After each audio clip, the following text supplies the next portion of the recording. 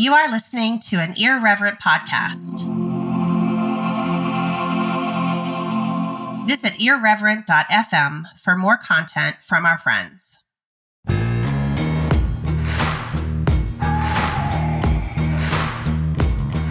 Activist theology is built on the power of story, and we believe story can change the world. We also know that being in community with one another on this journey will help to build a movement committed to collective liberation and a more loving world. We have a commitment to the ethics and politics of en conjunto, or togetherness. And we are together in this work with you. Hi, folks. This is Dr. Robin.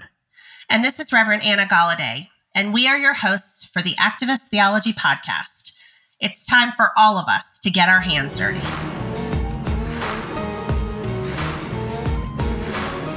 Pastor. Dr. Robin. Here we are again. Here we are, and it is a holiday week, a week that many are celebrating being together with their families and eating copious amounts of food that they wouldn't normally eat at any other time of the year. Yeah, I never know why it's okay during the holidays to be gluttonous, but... Right. But apparently, it is what it is. So, happy week of all the food. Yes.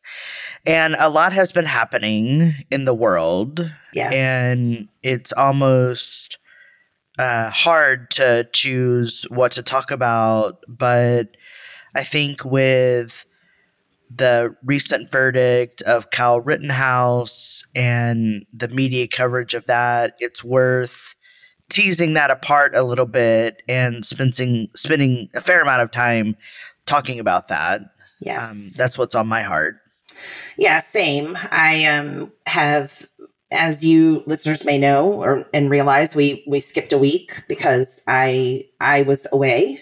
And so a lot has happened since Robin and I were on the air together. And I agree with you. I think that that's the most logical thing to kind of spend some time connecting the dots on. But how are you? How have the last few weeks been for you since we haven't been together? Yeah. Busy. I feel like things are just starting to slow down, and I close my calendar for December so that I can kind of rest and restore and prepare for the spring. Things have been busy, and I was able to get my COVID booster shot on Monday, and I'm having just a very, very mild reaction to it. Nothing really to spend any time on. But, I feel better having that extra layer, and the semester is coming to an end. And so my students are scrambling to finish writing assignments and final projects and whatnot. Things are just, they feel like they get backed up for a little bit, and then there's some spaciousness, and I'm feeling like I am getting to be the recipient of some of that spaciousness. I did just finish a book, which I'm gifting all of ATP at our retreat, which has really just invited me into a new practice of presence. And so I'm trying to pay attention to something other than my screen, which is hard to do these days in a world of what this author calls the attention economy. But I'm good. I'm glad. We're not doing anything tomorrow. We're not cooking. We're not doing a damn thing. And we're going to watch TV and relax and drink copious amounts of coffee and sparkling water and just enjoy some downtime. Maybe switch to a bourbon as the sun goes down. Yes, that's possible. That's lovely. I'm so grateful that you are having that you see the possibility of some spaciousness coming your way. I allowed myself that spaciousness over the last 2 weeks. I have never, ever taken a 2-week vacation. I've never been away for more than 1 week. That's always kind of been my maximum. Like what I have felt has been the most I could ever allow myself. Yeah. And so for the very first time, I turned my life outside of myself off for 2 weeks and spent some time with friends and live music and laughter and relaxation, which, I mean, really, it restored me in ways that I didn't recognize that I needed. Yeah. And I don't know that I will see the kind of spaciousness that you have set up for yourself in December, because December is a very busy month for me. Yeah. Being someone who owns a small business and, Right. has retail as and the holiday season is it's a big part of, right. It's a big part of, making sure that my business can survive through the darkness of the first quarter of 2022 when sales are not at their peak. And so I am really grateful that I was able to have the last 2 weeks to kind of do that. Yeah. Just decompression and relaxation and allow myself that gift. And I am having a house full of folks over tomorrow, really just a lot of people that are going to be by themselves. And so we have opened our house to folks that are friends that, want to have a meal and sit around the table. And are so you cooking? I am. Oh, I am. I'm cooking. What's all on the menu? Oh my gosh. So Chattanooga is only 2-hour drive for me. I mean, there's plenty of food if y'all decide you want to stop drinking coffee and mosey on down. So I'm roasting a turkey. I've got a big vat of stuffing and corn casserole and macaroni and cheese and grilled green beans, Brussels sprouts, and mashed potatoes.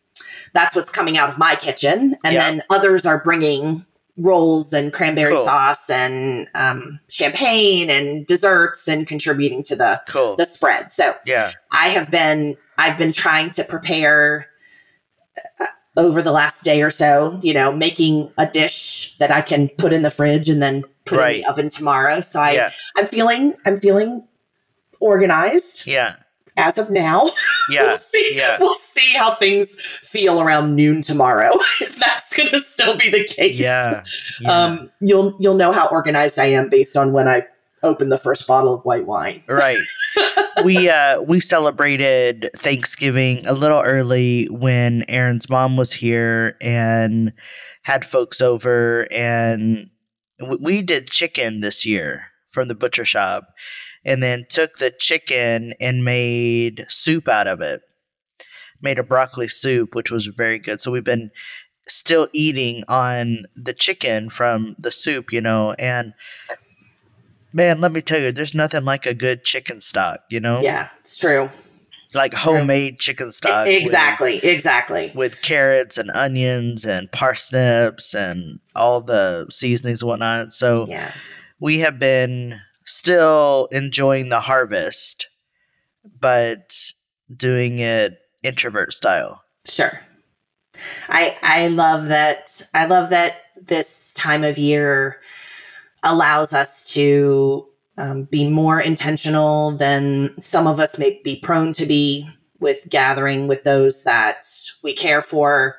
I also lament that this time of year forces bio families into gathering in uncomfortable ways and ways that are not healthy for all the people that are around the table. And so I'm cognizant of both of those dynamics, and, we'll relish tomorrow's chosen family table and our capacity to be, just a, warm and, out of the elements location for people to come and hang out. So.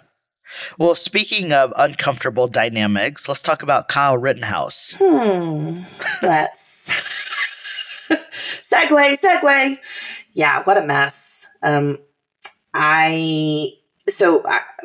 am going to assume that the majority of our listeners understand, why we're speaking of this. Kyle is the adolescent who crossed from Illinois into Wisconsin into Kenosha during the uprisings after George Floyd was murdered, and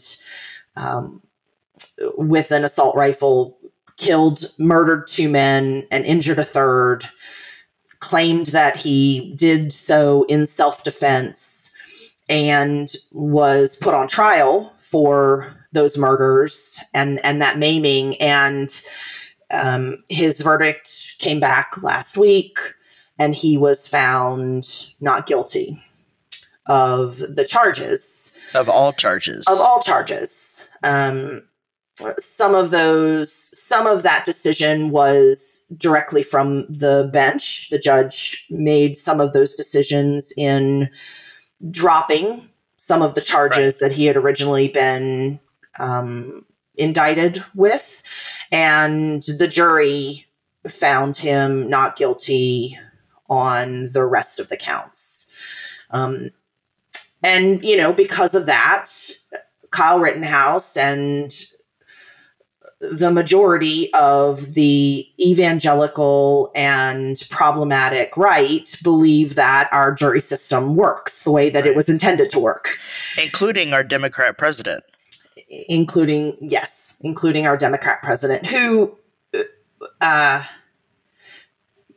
minded his P's and Q's almost to an uncomfortable point when he made a statement about the outcome of the verdict. And so, I think we have a lot to unpack with this. There is a conversation from my vantage point around, can something that is deemed to be a legal act based on our Constitution still also be a sin? There is the question of, a system that we are a part of and participate in that functioned exactly as it was designed to protect those who it was designed to protect all along. Right. We have a conversation around white male vigilantism that is undeniable now. And I would then also say we have a conversation around what does this mean for those of us who spend a lot of our time in the streets moving forward? And how does the perception over what happened with the verdict empower or sanction the acts of others, moving forward as we look at what nonviolent resistance and the work in the streets really is called to do. Yeah. And I'm sure you have other things on your list that are also worthy of talking about as it relates to this. The list is very long, right? Yeah. We could spend weeks on this. I think the thing that troubles me the most is that this verdict feels to me like a direct call to arms. That it's okay for white people who are upset with resistance movements to respond in violent ways. I've never thought that violence is a way to respond to conflict. Right. And I say that as someone who has suffered a great amount of abuse from parents and family members. I've never thought that violence is an answer. Conflict is inevitable in any relationship, but difference and cosmopolitanism is what's going to allow us as a society to flourish. If we homogenize things, we're just domesticating sameness and maybe also domesticating polarization. And that's not good. And so I have a lot of thoughts about the fact that no, the jury system actually doesn't work, and even the trial down in Georgia, Ahmaud Arbery murder trial. There's a precedence now for letting people off the hook. So how do we I go back to this question. How do we actually be in relationship with people? And what does accountability look like? Because the legal system is biased toward Black and brown people. So Black and brown folks are going to face harsher sentencing, while the white counterparts are just let off the hook. So where is accountability? And then, why would a Democrat president say the jury works? And I mean, we're all deeply compromised, I understand, but what compels someone to say that? Because that's like a definitive statement. The system works. When he's on record talking about how the system doesn't work. So there's a lot there to unpack and hash out, and I think one of the main things that we have right now in the sort of cultural ether is white anguish. The white folks are anguishing over their reality. And it seems that their only response is to respond violently. And there are a lot of other options, emotional responses from, not just collapse or violence. There are other responses that people can give. But this white anguish that is part of the ether seems to be driving a lot of action that results in violence. And that feels very scary. As a trans person, as a Latinx, I feel very scared. I mean, I just was talking to Blake last night, who was over, who is a trans femme person. And I said, I don't go out at night very much because it makes me nervous. And I don't like being kind of chained to my house with no options. But we live in a world where violence is the preferred response to anything. And I'm like, how do we practice being human with one another? Yeah, I mean, I think I initially, so I had a conversation several days ago with a white man who I would say whose politics and ethics are more in line with ours than they are not. And yet he's also a gun owner. Mm-hmm. And believes very, very fervently in his right to carry and bear that arm if he is threatened in any way, shape, or form.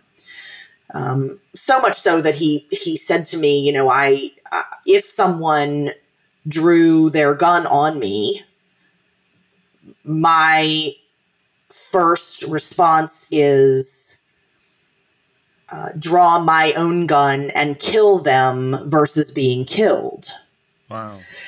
And I entered into that conversation with curiosity and said, so why is your initial reaction that the drawing of someone else's gun is to kill you? Right.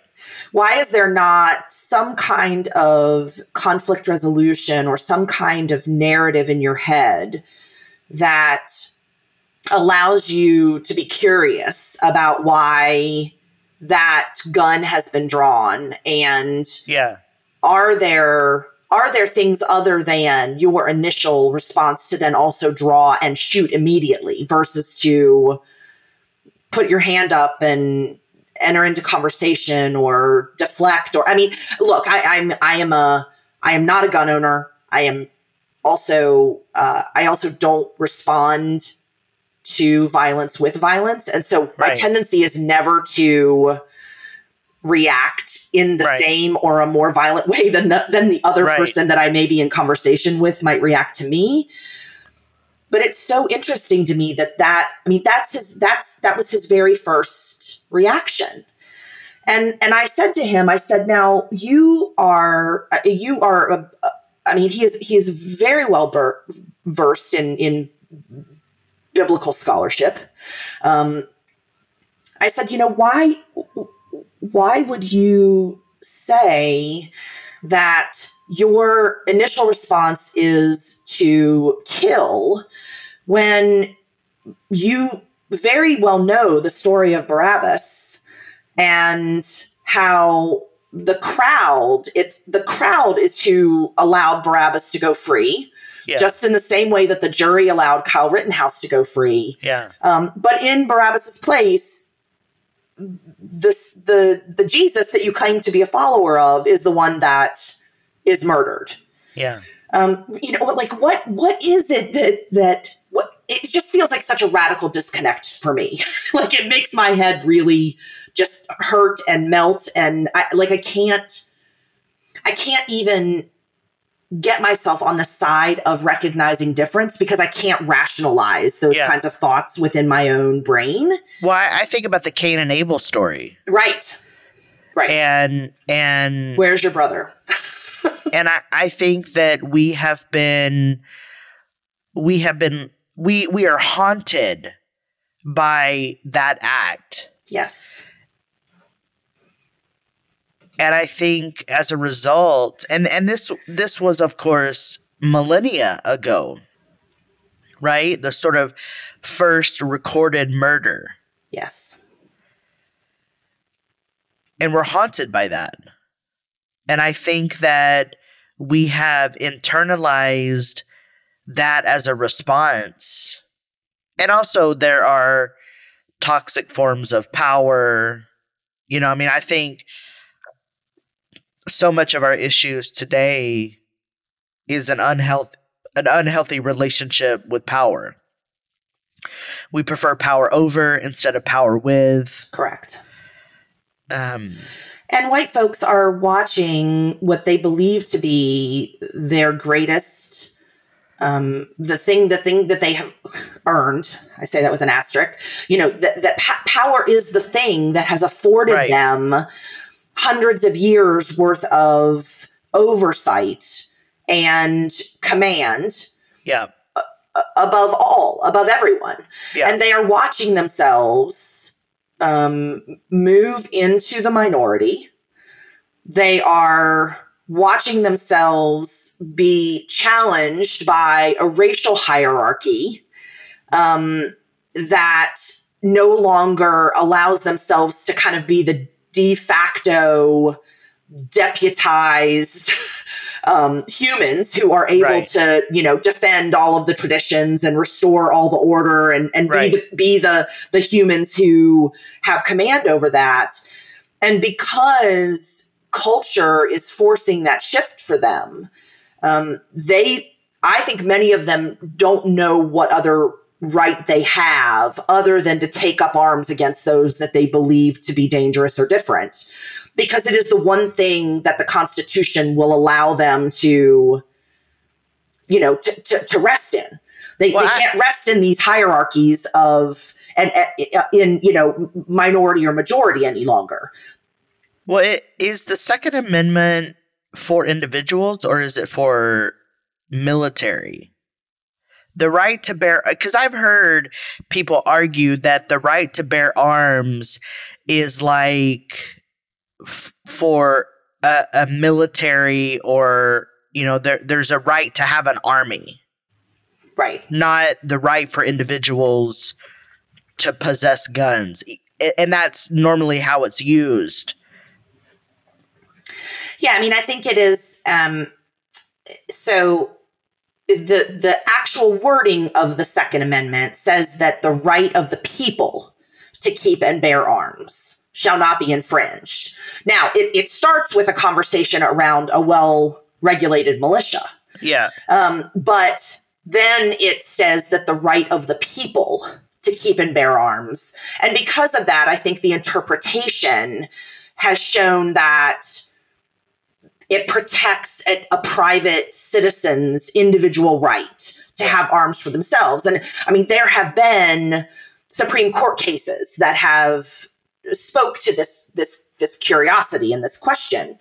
I'm with you in being radically curious around what the forebearers of this nation really were seeking to do in that Second Amendment, and really seeking to say. But I think the challenge that we have is that regardless of intent, which is a very slippery and precarious word. Yeah. Not only does the Second Amendment, but also the Supreme Court case outcomes regarding Second Amendment cases have showed that it protects an individual's right to have arms of their own. And I'm with you on that, though. There is a curiosity there. Yeah, I mean, it brings to mind hermeneutics, right? Like, how do we really interpret this? Does context matter, or in a season or in a world of context collapse, are we just no longer concerned with context? And that's where people interpreting the Bible get things wrong. History too, like, how do we read the Second Amendment with a corrective lens that actually creates conditions for a more loving world? Because I'll be the first to say, and probably not the last, I don't think that having more guns on the street creates a more loving world. Absolutely. On my Instagram feed, I posted something about the Rittenhouse verdict, and people came after me in the comments saying that I don't understand the Second Amendment, and this is why we need more guns on the street. He defended himself. And I thought, we're there. Like, we've arrived at pro-vigilante, pro-militia. And if we thought Charlottesville was a blip on the screen, I mean, we are far down the road on this thing. And that feels very scary to me. It does. It feels very scary to me too. I am and I don't know that Canada is the place where I'm going to seek refuge, right. Right. Because American power follows you everywhere. Right. There's so 2 days ago, Marjorie Taylor Greene, I feel like it makes me feel dirty just saying her name.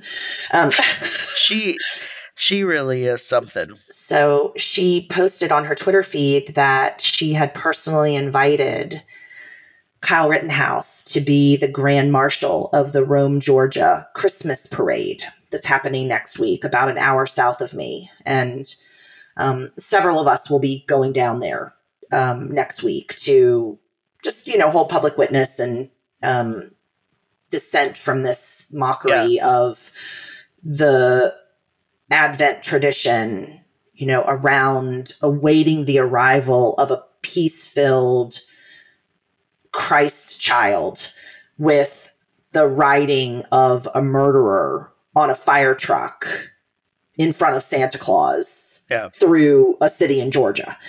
But I mention that because I am with you from a safety standpoint, from a fear standpoint. I am largely not fearful when I'm in the streets because of the privilege that I carry. Yeah. You know, I'm a white woman who is tall in stature. Yeah. I don't tend to draw attention other than my hair sometimes. Yeah. You know, I'm not going to be perceived normally as someone who is dangerous or, you know, needs to be shut up or, but the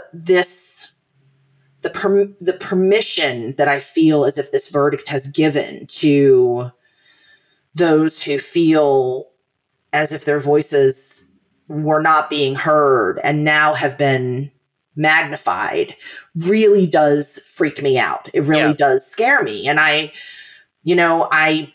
Tuesday will be the first time that I will, you know, be going someplace where I recognize that I will be thinking a little differently about what is happening around me and who it is that's watching me and what someone might have under their winter coat. Like I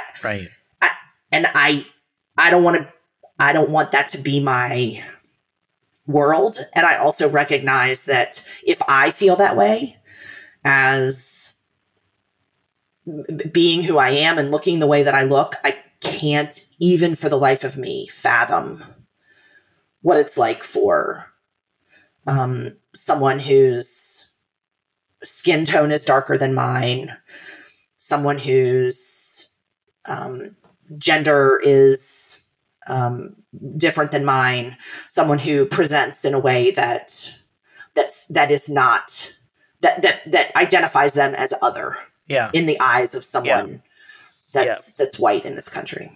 I just was Blake was over last night and we were talking about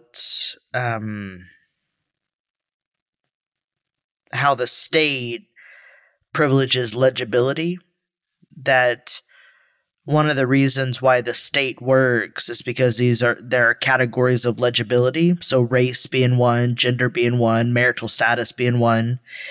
And I realize that so much of my anxiety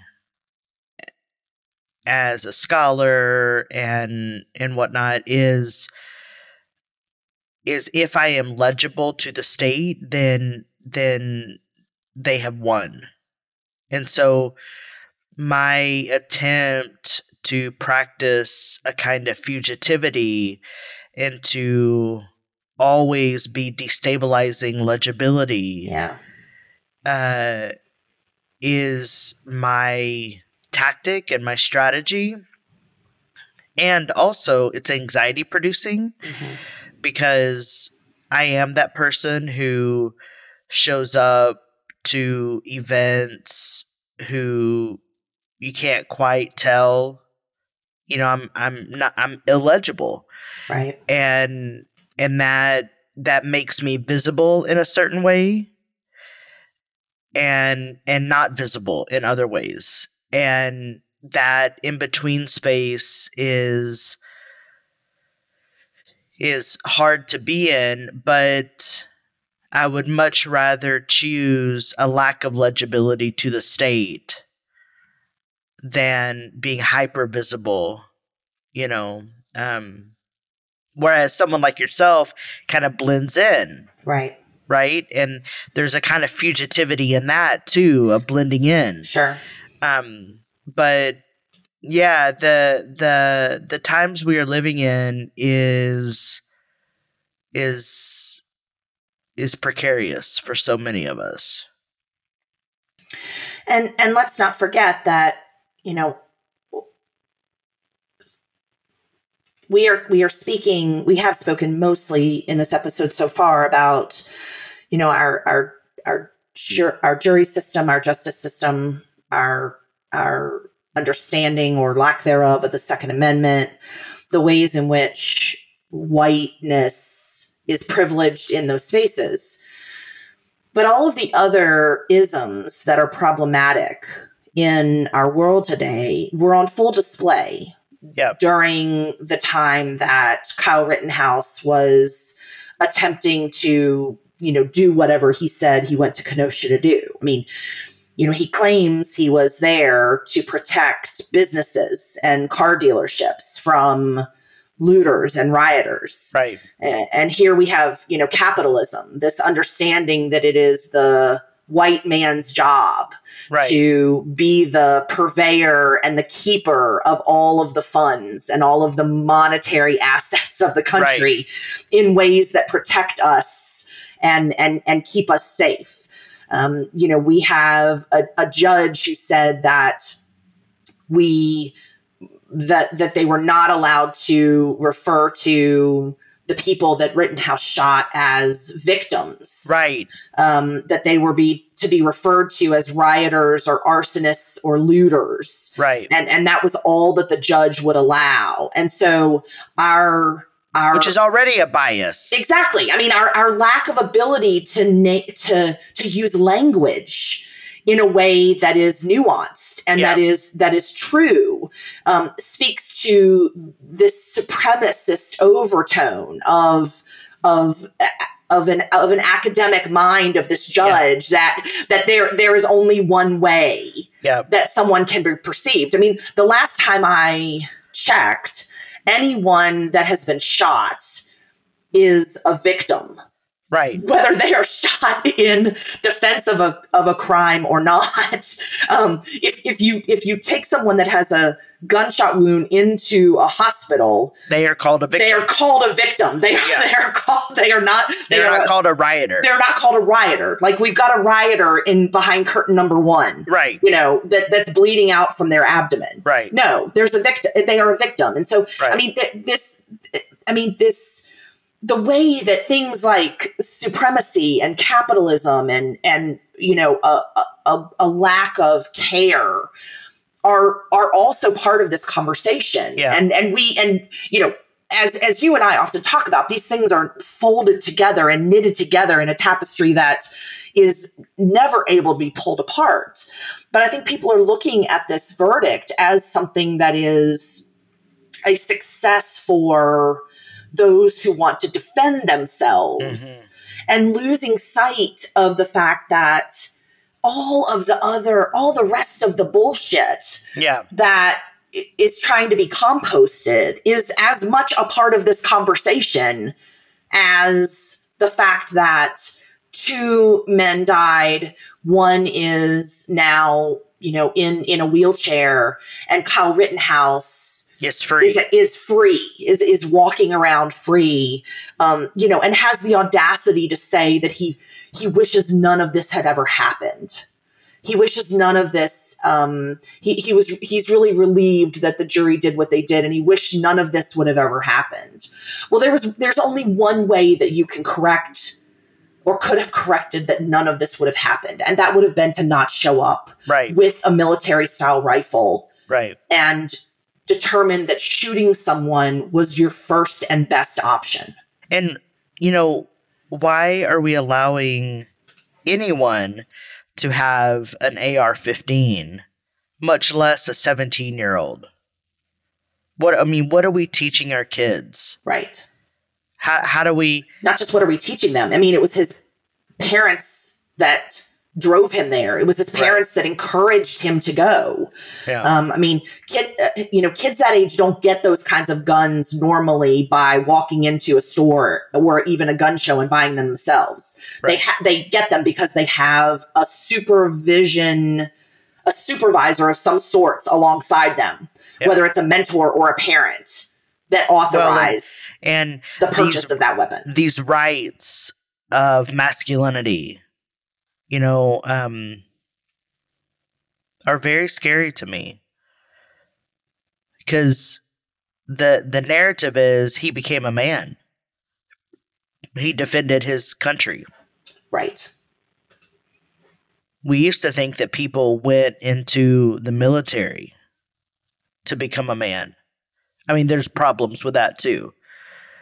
But now it's like you can just defend, quote unquote, defend a community and become a man. It's very scary to me. Yeah. I mean,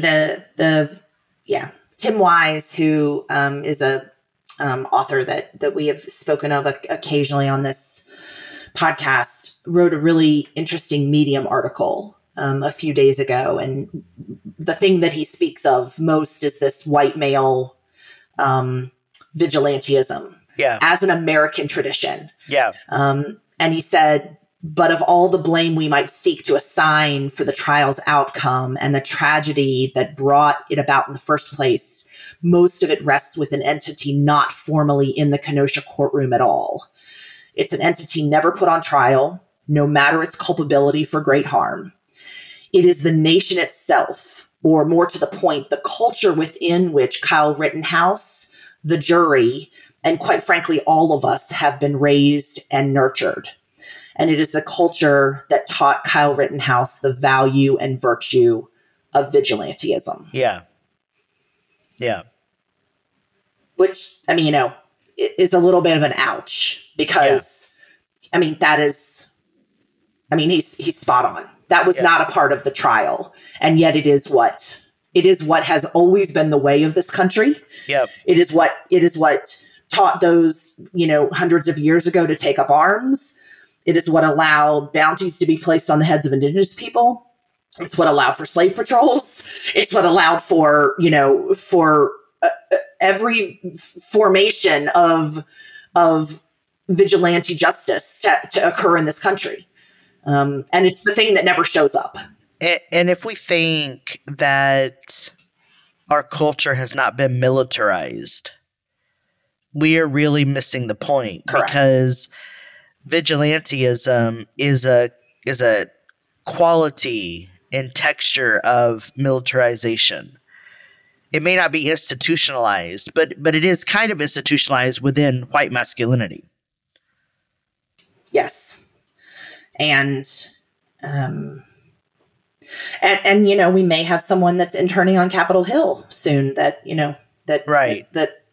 embodies that in all the ways. Yeah.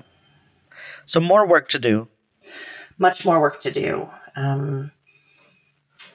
I wonder if you saw the poem that was being shared several days ago after the verdict, called Cain and Abel, as a response to this trial. You mentioned the Cain and Abel story earlier on this episode, Robin, and I wonder if you heard that poem over the last few days. I didn't.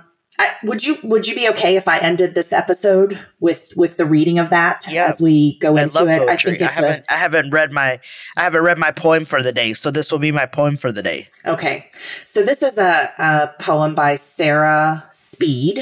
And you can follow her at Writing the Good. That's her Instagram handle. And we'll end this episode with this poem. I think it'll help all of us do a little bit more connecting the dots as we go into the holiday.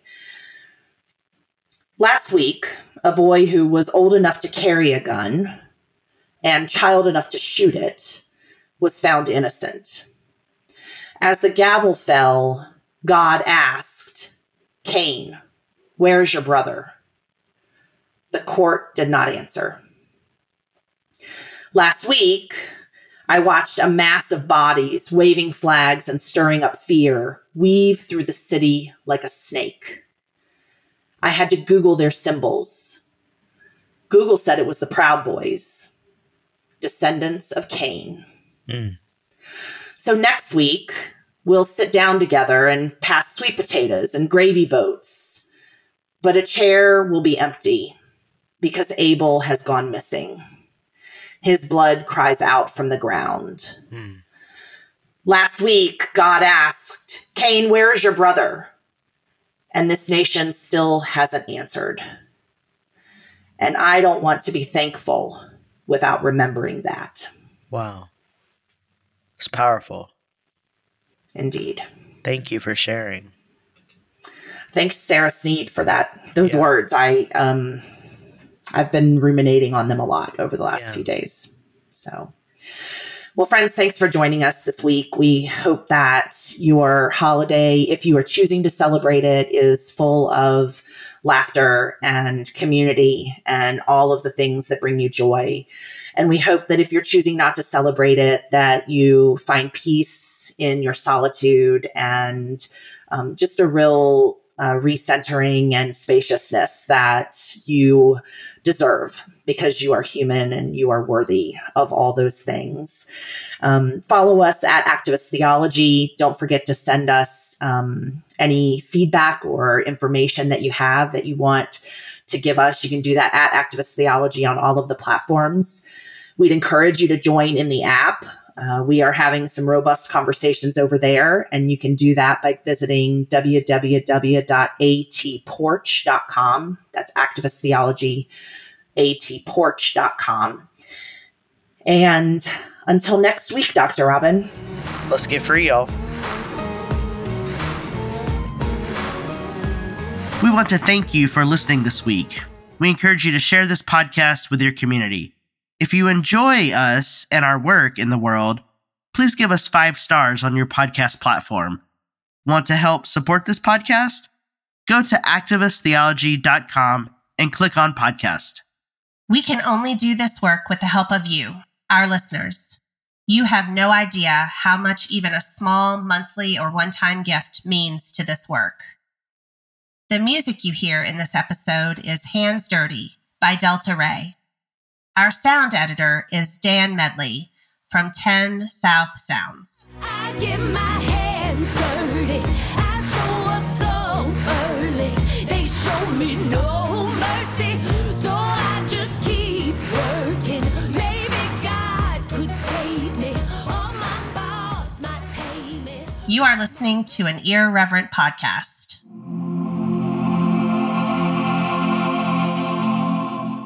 Visit irreverent.fm for more content from our friends.